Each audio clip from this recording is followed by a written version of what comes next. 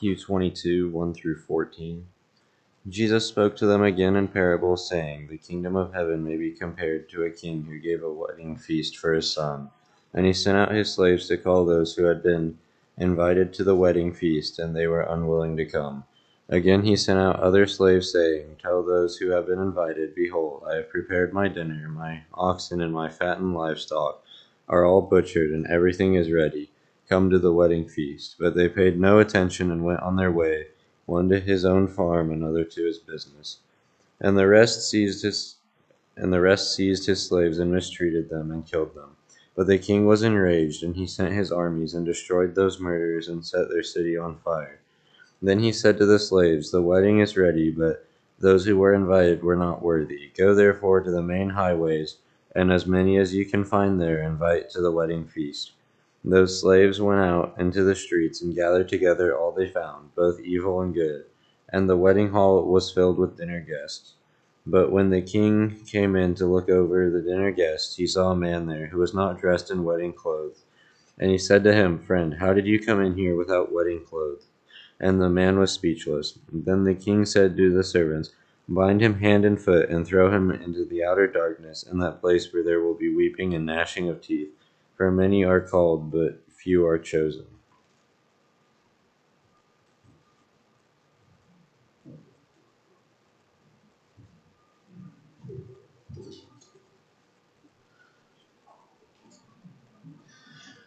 Good afternoon. It is good to be together once again this Lord's Day, and invite you to have open in your Bibles to the Gospel of Matthew, Matthew chapter 22. The reading that we just had before us was what is called the parable of the wedding feast or the marriage feast, and so that is what we're going to be studying tonight, that parable of Jesus. This kind of goes back to a class that Kyle taught back in the summer of last year. I think he gave me a lot of ideas to preach on. I don't remember all of them, nearly as half of them. I don't remember any of them. But this was one that definitely got my attention because I realized I had not studied this in depth as I would have liked. And so I decided I would preach on it at some point, at a later point in time, and that has come around to this evening.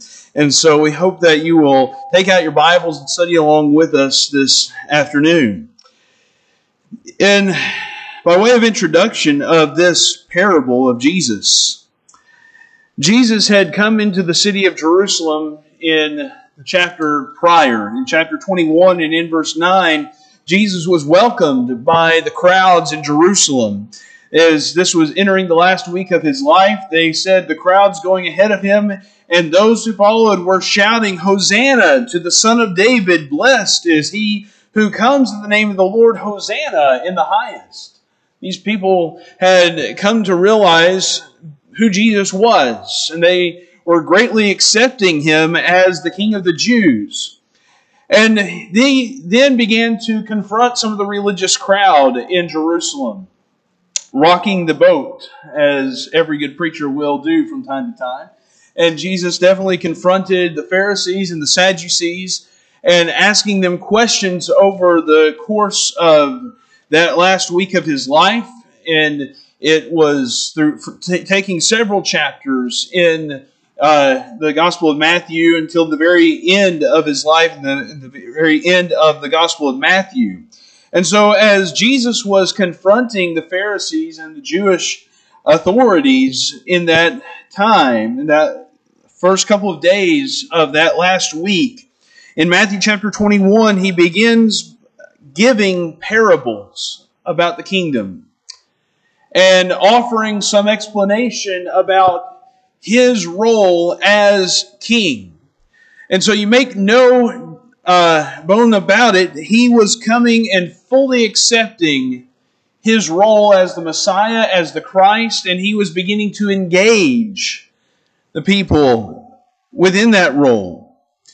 And he offers the parable of the two sons at the end of chapter 21, verse 28 and following. He offers the parable of the two sons in which he shows what true repentance ought to look like. And that if you're going to be a citizen of the kingdom of heaven, it is going to involve repenting, turning from sin, turning from rejection, and doing the Father's will. And then you have the parable of the landowner, in which Jesus offered some understanding of what it was going to be like to enter into the kingdom of heaven, and how people ought to receive God's plan and be receptive of it and not reject the one who was going to be God's messenger, and that they should not put to death the Son of God, was the conclusion that they came to. And in chapter 22, you have the third parable, the parable of the wedding feast. And that's the parable we are going to study this evening. But this is a parable that offers an invitation. It offers a grand invitation to come and take part in the Messianic kingdom, to come and engage with the king and be a part of the king's table, to dine with him. And so there's this gracious invitation, but there's also a very stern warning within this parable. There's a stern warning that if you reject this invitation, or if you do not live up to the requirement of this invitation, there's judgment. There is punishment that is ahead. And so there is the dual reality that there is grace and judgment. And that is what the gospel contains, is a gracious promise of salvation. Come and be part of the king's table. Come to the feast. Or there's punishment for rejection and not conforming to the king's ideals. And so there is a challenge for us as we study this parable. We have to ask ourselves, who are we going to be? How are we going to respond? Are we going to be the people who are chosen? It says, many are called, but few are chosen. So are we only going to be part of the called, or are we going to be part of the chosen? And so what we want to see as we study this parable is, as we pointed out, this is a parable about the kingdom of heaven. He says in verse 2, the kingdom of heaven may be compared to a king who gave a wedding feast for his son. And as we have seen in the background of this is Jesus publicly defending and accepting his messianic mission. He is embracing his role as the King of kings and King of the Jews, and that he is fully on board with this, and he is teaching it very publicly. And he is accepting this role, and he expects other people to acknowledge who he is. As other people had begun to acknowledge him as he entered into Jerusalem, now he's expecting everyone to acknowledge who he is. This is a parable about the Messianic kingdom, and it has come in place after two other parables about rejecting the Messiah and rejecting the will of God. And so as you continue to read in this parable, in verse 2, this king gives a wedding feast for his son. And in verse 3, the king, he sends out his slaves to call those who had been invited to the wedding feast, and they were unwilling to come. And this is something that is interesting as you look at the language there in verse 3. As he says, as Jesus gives this parable, and telling that this king sends out his slaves to call those who had been invited. Notice that. These are people who had been invited. The servants and the slaves are going out and calling the RSVP list, basically. It's not just this overarching list of people who are being invited. The list has already been culled down, if you will. This is the announcement that, hey, it's time to come. These are the people who have already said, yes, we will be there. As you know, if you have ever had a wedding that you've been a part of, you know that not everyone that you send an invitation to will come. You might hope to get a gift from everyone that you invite, but you don't expect everyone to always come. And so that's why you have an RSVP by this particular date. So we know that you are coming. And so the slaves go out and they go to the people who RSVP'd, the people who had already been invited. And the slave is calling those, okay, it's time. Come to the feast. But they were unwilling, it says. They were unwilling to come. The guests were unwilling to come. They refused the king's goodness and the gracious provisions of the banqueting food. The king tells his slaves in verse 4 again, he sent out other slaves, saying, tell those who have been invited, behold, I have prepared my dinner. Don't think that this is going to be delayed. I have prepared the dinner. The oxen and the fattened livestock, they have been killed and they have been prepared. It's time to come to the feast. It's time. All things are ready. But they were unwilling and they refused the good and the gracious invitation of the king. It says in verse 5, but they paid no attention and went their way. They just ignore these slaves and the servants that are saying, hey, it's time to come. They just ignore them. They're unwilling to hear this invitation. They're just blatantly refusing it. And they will not engage. They pay no attention and went their way, one to his own farm, another to his business. The guests ignored the king's slaves. They just returned to their routine and their business. And then they go so far in verse 6 that the rest seized his slaves and mistreated them and killed them. That's a little extreme, isn't it? Have you ever gotten a wedding invitation or an invitation to some party and you just say, well, that just angers me. I'm going to go kill them, or go kill the postman for bringing this to me. Can you imagine that? Getting an invitation to come somewhere and engage in the festivities and the celebration of something that's good and wholesome, and then getting so angered that you're willing to kill somebody? Whenever you scorn the king's son, you're scorning the king. You're scorning the king and his son and his people.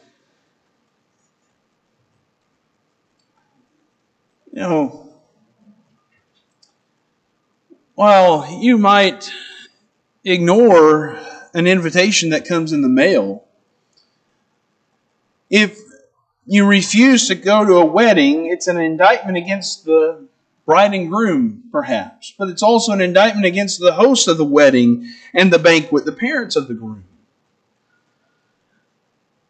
And this king, he was throwing a celebration on behalf of his son. And the people, they have no honor for the son or the king. And they kill the king's slaves. If someone scorns the king's son, then you are scorning the king. And Jesus is addressing the Jews in Jerusalem about how this king had provided everything for the wedding feast. This king had acted graciously towards the guests, but they were rejecting the king's son and the king himself. And obviously, I think we can see some of the application that Jesus is the king's son. The king is God. And Jesus is warning about the Jews and their rejection of God's Son. The Apostle Paul would write in great detail in the book of Romans in chapter 9 through 11, a section of Scripture that we don't have time to study in great detail tonight, but in chapters 9 through 11, Paul is addressing this very issue. At the beginning of chapter 9 of Romans, he says in verse 1, I am telling the truth in Christ, I am not lying, my conscience testifies with me in the Holy Spirit that I have great sorrow and unceasing grief in my heart, for I could wish that I myself were accursed, separated from Christ for the sake of my brethren, my kinsmen according to the flesh. Paul, he is deeply sorrowful for his brethren in the flesh. The Israelites, he says in verse 4, to whom belong the adoption as sons and the glory and the covenants and the giving of the law and the temple service and the promises, whose are the fathers and from whom is the Christ according to the flesh, who is over all, God blessed forever. Amen. And he's realizing that not all Jews have come to believe and accept Jesus as their Messiah. And so Paul takes chapters 9, 10, and 11 and he deals with this. And how this was not unprecedented. In chapter 11 and in verses 2 and 3, he appeals to the example of Elijah. And he says in chapter 11 and verse 2 of the book of Romans, God has not rejected His people whom He foreknew. Or do you not know what the Scripture says in the passage about Elijah, how he pleads with God against Israel? Lord, they have killed your prophets, they have torn down your altars, and I alone am left, and they are seeking my life. Paul's point is that this is not unprecedented. They built up altars. They rejected the prophets. They rejected Elijah. Israel had a history of rejecting God's will and rejecting God's servants, rejecting God's prophets. Because Israel was hardened and unreceptive. You continue on in chapter 11, in verses 7 through 10, he goes on, what Israel is seeking, it has not obtained. But those who were chosen obtained it, and the rest were hardened. Just as it was written, God gave them a spirit of stupor, eyes to see not, and ears to hear not, down to this very day. And David says, let their table become a snare and a trap, and a stumbling block and a retribution to them. Let their eyes be darkened to see not, and bend their backs forever. Israel was unwilling to accept God's plan for the kingdom. This is what Jesus is trying to get the people to see and to avoid in the shape of the parable of the wedding feast. Jesus is pleading and begging the people to open their eyes and to hear about the rejection of God and His redemptive plan. They need to be the ones who would accept it. They are the ones who have RSVP'd. The Jews were the ones who were saying, yes, we are willing. But then they did not follow through. They said, yes, we will come. But then when the time comes, they don't engage. They refuse the king's invitation. And even more than just refusal, they become murderous. They respond with hatred and evil. And Jesus, in the previous parable in Matthew chapter 21, he had been trying to get the people in the parable of the landowner, whenever Jesus was talking to the Jews, and he was trying to convey this idea that the landowner, he was sending out his messengers to his workers in the vineyard land. And he would send out his messengers and they would refuse to listen. And then he said, okay, I will send out my son. And then that will convince them to listen. And they kill the son. And Jesus comes to realize, and he tells them in verse 43, therefore I say to you, the kingdom of God will be taken away from you and given to a people producing the fruit of it. That the kingdom of God is not just going to be left for you. If you're going to refuse the kingdom, if you're going to refuse the invitation to come to the feast, to come and sit and dine at the king's table, that invitation is going to be revoked. and it's going to be given to others. That the kingdom of God was going to be stripped away from the Jews and given to another people. That's something that continues to be a point that we will see throughout this study tonight. Israel was deeply hardened, and they refused to listen to God's prophets and even God's Son. And whenever you reject the King's good invitation, it warrants judgment. In Matthew chapter 22, turning back to the parable of the wedding feast, in verse 7 it says, "But the king was enraged, and he sent his armies and destroyed those murderers and set their city on fire." You can imagine being the king for a moment, can't you? That you have prepared this celebration. You're excited because of your son's wedding. And that you have invited all the important people to come. They have even said, "Yes, we will come," at some prior point. And then whenever it's time to actually come, they refuse. And then the slaves that you sent out to tell them, "Hey, it's time to come feast," they actually end up killing them. You can imagine how a king might feel about that.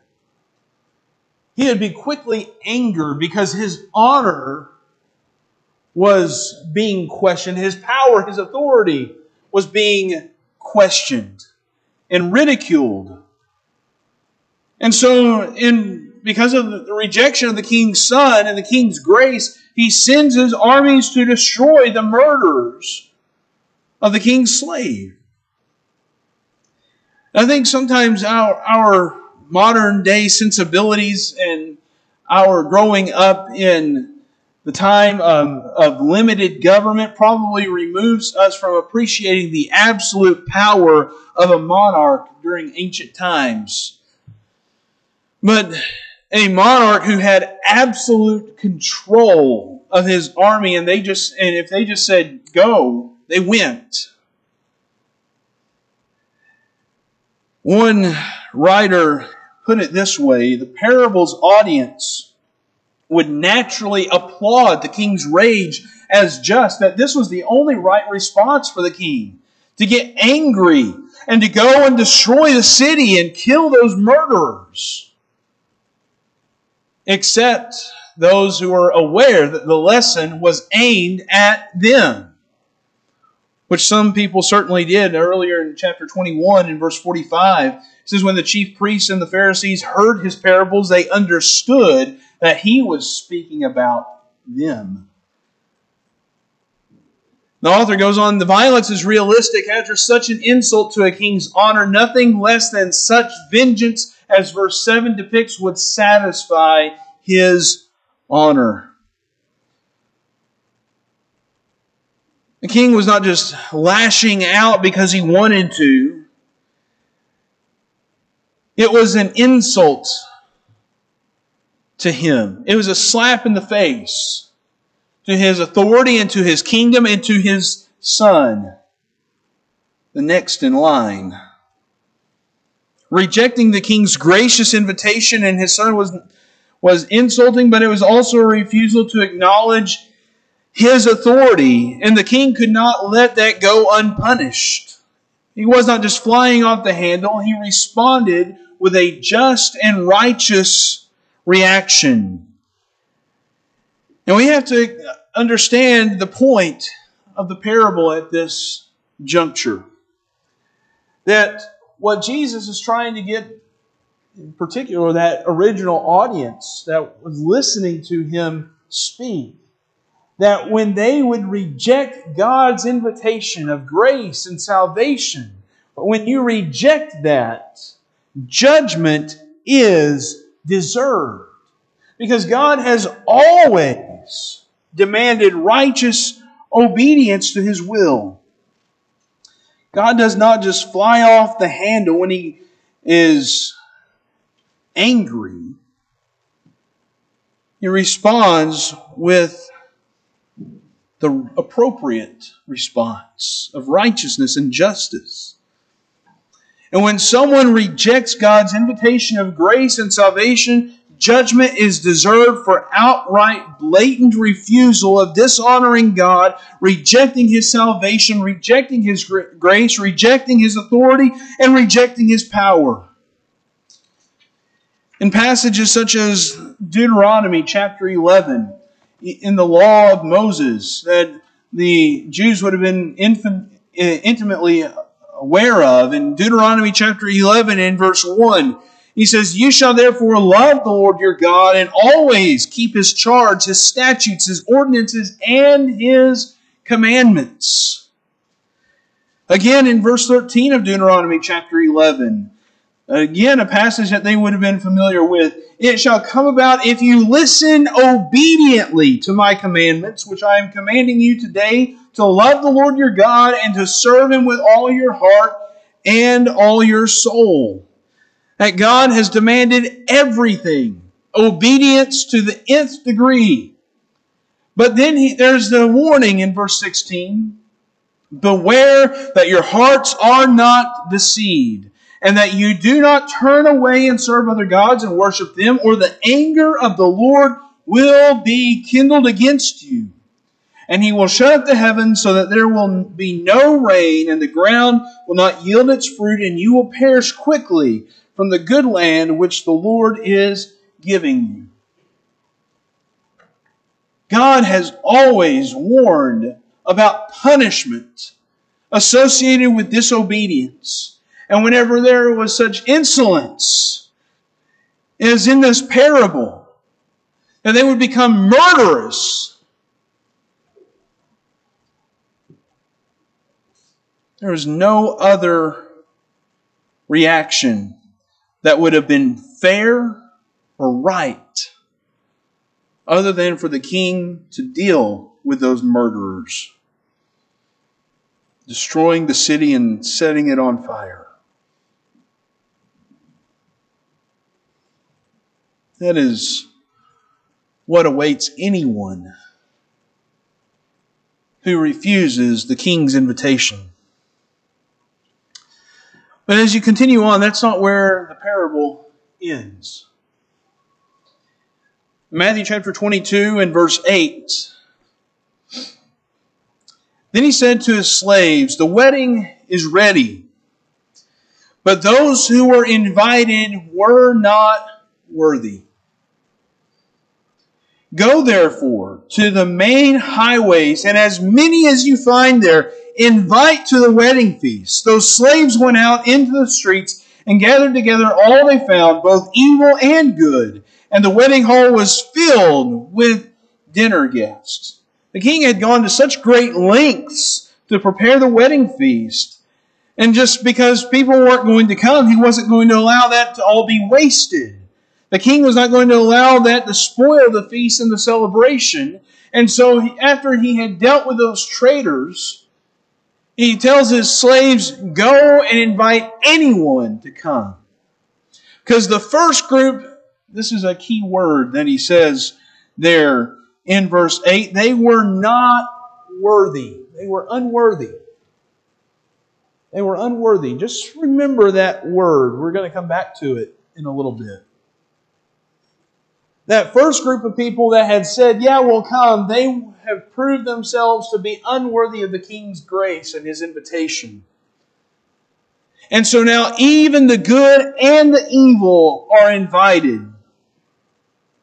I think what Jesus is trying to convey here is the importance of the messianic mission. That He came to seek and to save those who are lost. Earlier in the Gospel of Matthew, in Matthew chapter 9, in Matthew chapter 9 and in verse 11, Jesus had been eating with tax collectors and sinners. And the Pharisees, they saw Jesus and His disciples associating with those people. And they wanted His disciples to go ask your teacher, why is your teacher eating with the tax collectors and sinners? But when Jesus heard this, He said, it is not those who are healthy who need a physician, but those who are sick. But go and learn what this means. I desire compassion and not sacrifice, for I did not come to call the righteous, but sinners. Jesus and His mission, He did not care if you were Jew or Gentile, or if you were the worst sinner on the face of the earth. He came to heal you. He came to offer healing. Grace is what Jesus gave. An opportunity for repentance, to be transformed, to be changed. That's what Jesus came to offer. That's the point that the parable is trying to get us to understand. That the Messianic mission and the kingdom of God are about reaching the lost and the unrighteous. It's not just about reaching those who are like us in self-righteousness. It's about reaching those who are genuinely lost and who realize that they need God's help.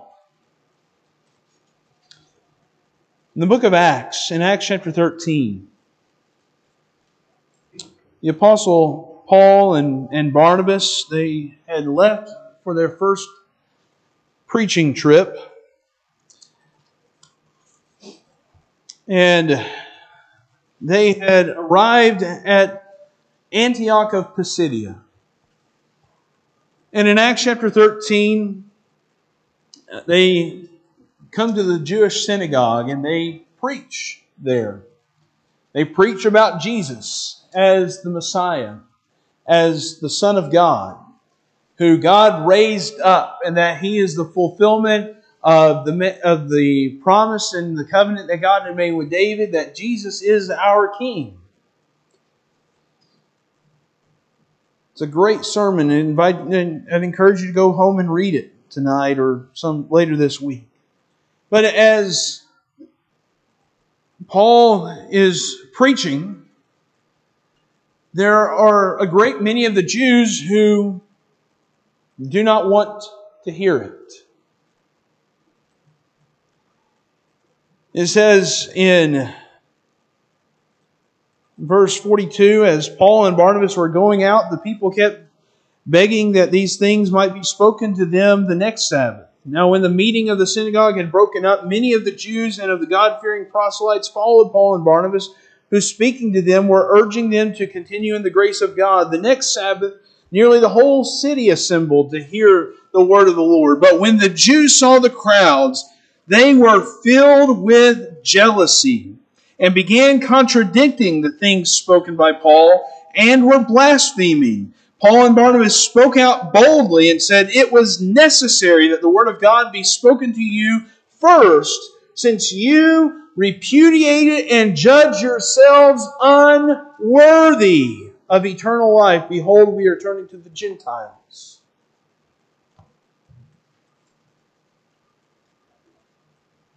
Paul is saying that the gospel is going to now be taken to the Gentiles, because you Jews, you have repudiated, you have dishonored the king, you have rejected the king's message, you have rejected the gospel. You have proven yourselves unworthy, just as the king in the parable, remember? So that the people who received that first invitation were unworthy. They were not worthy.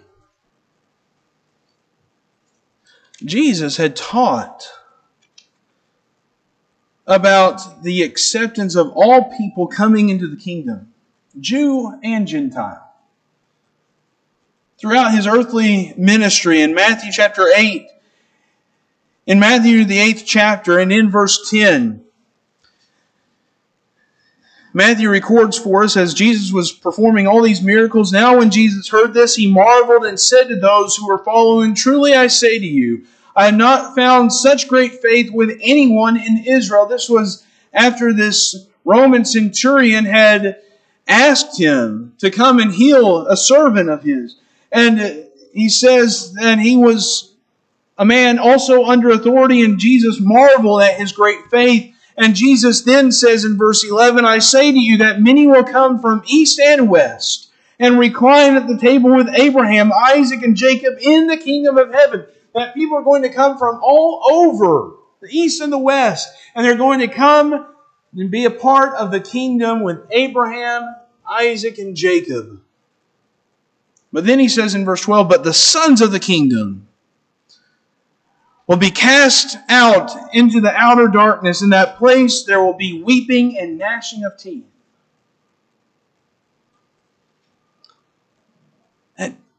The kingdom of God was not just for the Jewish people. They rejected the message of Jesus and the Messiah.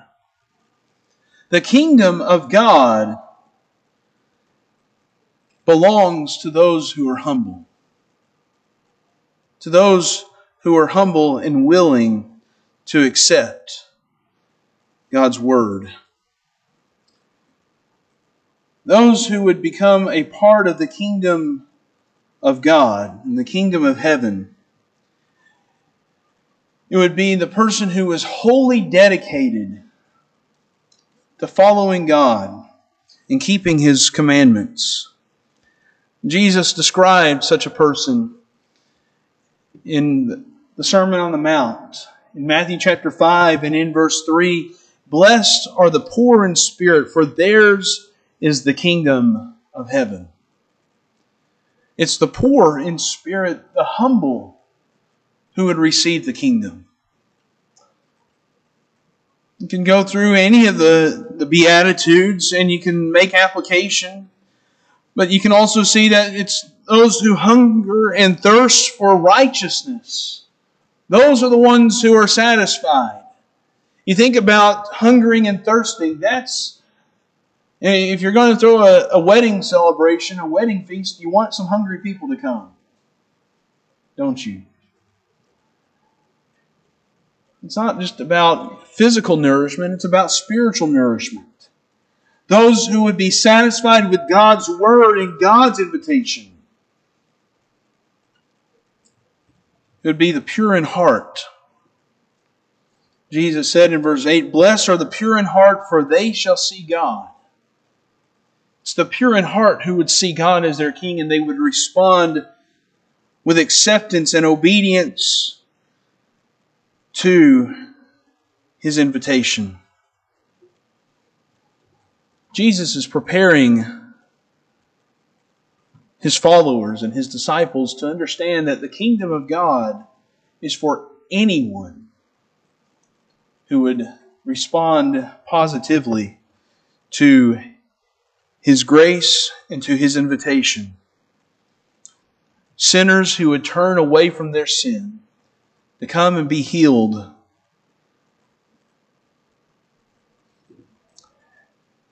But then, as the parable ends, in Matthew chapter 22 and in verse 11, it says, but when the king came in to look over the dinner guests, he saw a man there who was not dressed in wedding clothes. There's a lot of different ideas about why this man was not dressed appropriately. That according to some, the king, the host of a wedding party such as this, that he might provide clothing for people. That he would provide the right kind of clothing for that party. And here's a man who just refused the king's clothing. Or it might have been that he did not wear fresh, clean clothes that you might expect at a wedding function. But no matter what, I think what you see is that This man's dress revealed something about this man's attitude. And the king saw that. And the king was dishonored by it. The king asks the man, he gives him a chance to defend himself. In verse 12, he said to him, "Friend, how did you come in here without wedding clothes?" And the man was speechless. It's interesting that this man was clearly dressed inappropriately for such an occasion. The king acknowledges him as his friend, showing that the king's grace, his attitude, his kindness. But what's interesting, in the Gospel of Matthew, the word friend is used only 3 times. And on each occasion that the word friend is used in the Gospel of Matthew, it's always towards someone who is acting unfriendly. Most notably, just a few chapters later, in Matthew chapter 26. Perhaps you know the verse already where we might be going. But in Matthew chapter 26, when Jesus was in the Garden of Gethsemane on the night that he was betrayed, Judas had come with the soldiers, and he had told them that whoever I kiss, he's the one, seize him. And immediately, verse 49, Judas went to Jesus and said, "Hail, Rabbi," and kissed him. And Jesus said to him, "Friend, do what you have come for." Then they came and laid hands on Jesus and seized him. It's interesting that here in Matthew chapter 22, when the king says friend, it's also filled with the connotations of rejection and dishonor. That this man is rejecting the king. He had come into the feast, but just because you are brought into the feast to be able to dine with the king, that doesn't mean that you cannot dishonor the king. It's interesting that as Jesus gives this parable, he concludes in verse 13, "Then the king said to the servants, 'Bind him hand and foot and throw him into the outer darkness. In that place there will be weeping and gnashing of teeth. This man is cast out of the wedding feast for bringing shame and dishonor to the king.'" What Jesus is trying to get us to see is that anyone, Jew or Gentile, who dishonors God will be cast into hell. In Matthew chapter 8 and verse 12, he's talking about the sons of the kingdom, the Jews who are born into the Abrahamic covenant, that they should have known God's plan. They would be thrown into that place where there would be weeping and gnashing of teeth. Here, as it's the Gentiles that are pictured as brought into the king's, as the king's dinner guests, they can dishonor the king. They can be cast into hell. Because we will all appear before the judgment seat of Christ. There is no partiality with God. We will all have to give an account for how we have lived, Jew or Gentile.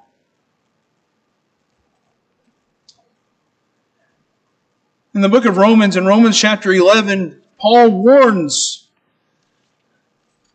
even the Gentiles that yes, the Jews had been cast out, but that does not leave room for the Gentiles to behave however they would like to. In Romans chapter 11 and in verse 17, he says, "But if some of the branches were broken off, and you being a wild olive were grafted in among them and became partaker with them of the rich root of the olive tree, do not be arrogant toward the branches. But if you are the arrogant, remember that it is not you who supports the root, but the root supports you. You will say then, branches were broken off so that I might be grafted in." Or in the language of the parable feast, those people were rejected and I was able to be brought in.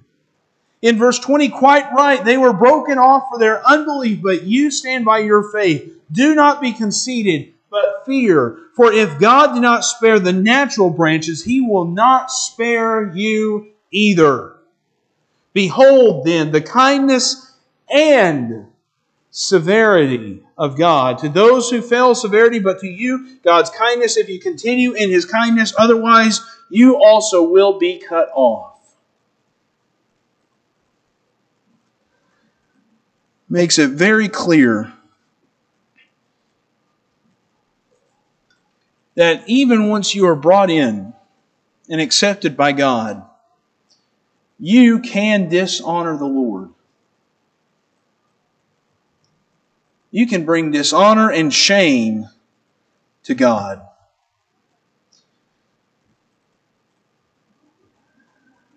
There are two contrasting pictures in the parable of the wedding feast. There are the first group, in the first half of the parable, people who pretend to accept the invitation, but then ultimately refuse it. They said, yes, we'll show up, we'll be there. But when it's time to come, they have nothing to do with it. They keep up the facade and the appearance that, yeah, we're going to do what's right. We're going to accept this invitation. But then they have nothing but disdain for it. The King's invitation and His grace. That's the first group. Then you have the second group. The man who comes into the feast, but he does not conform to what the king expects.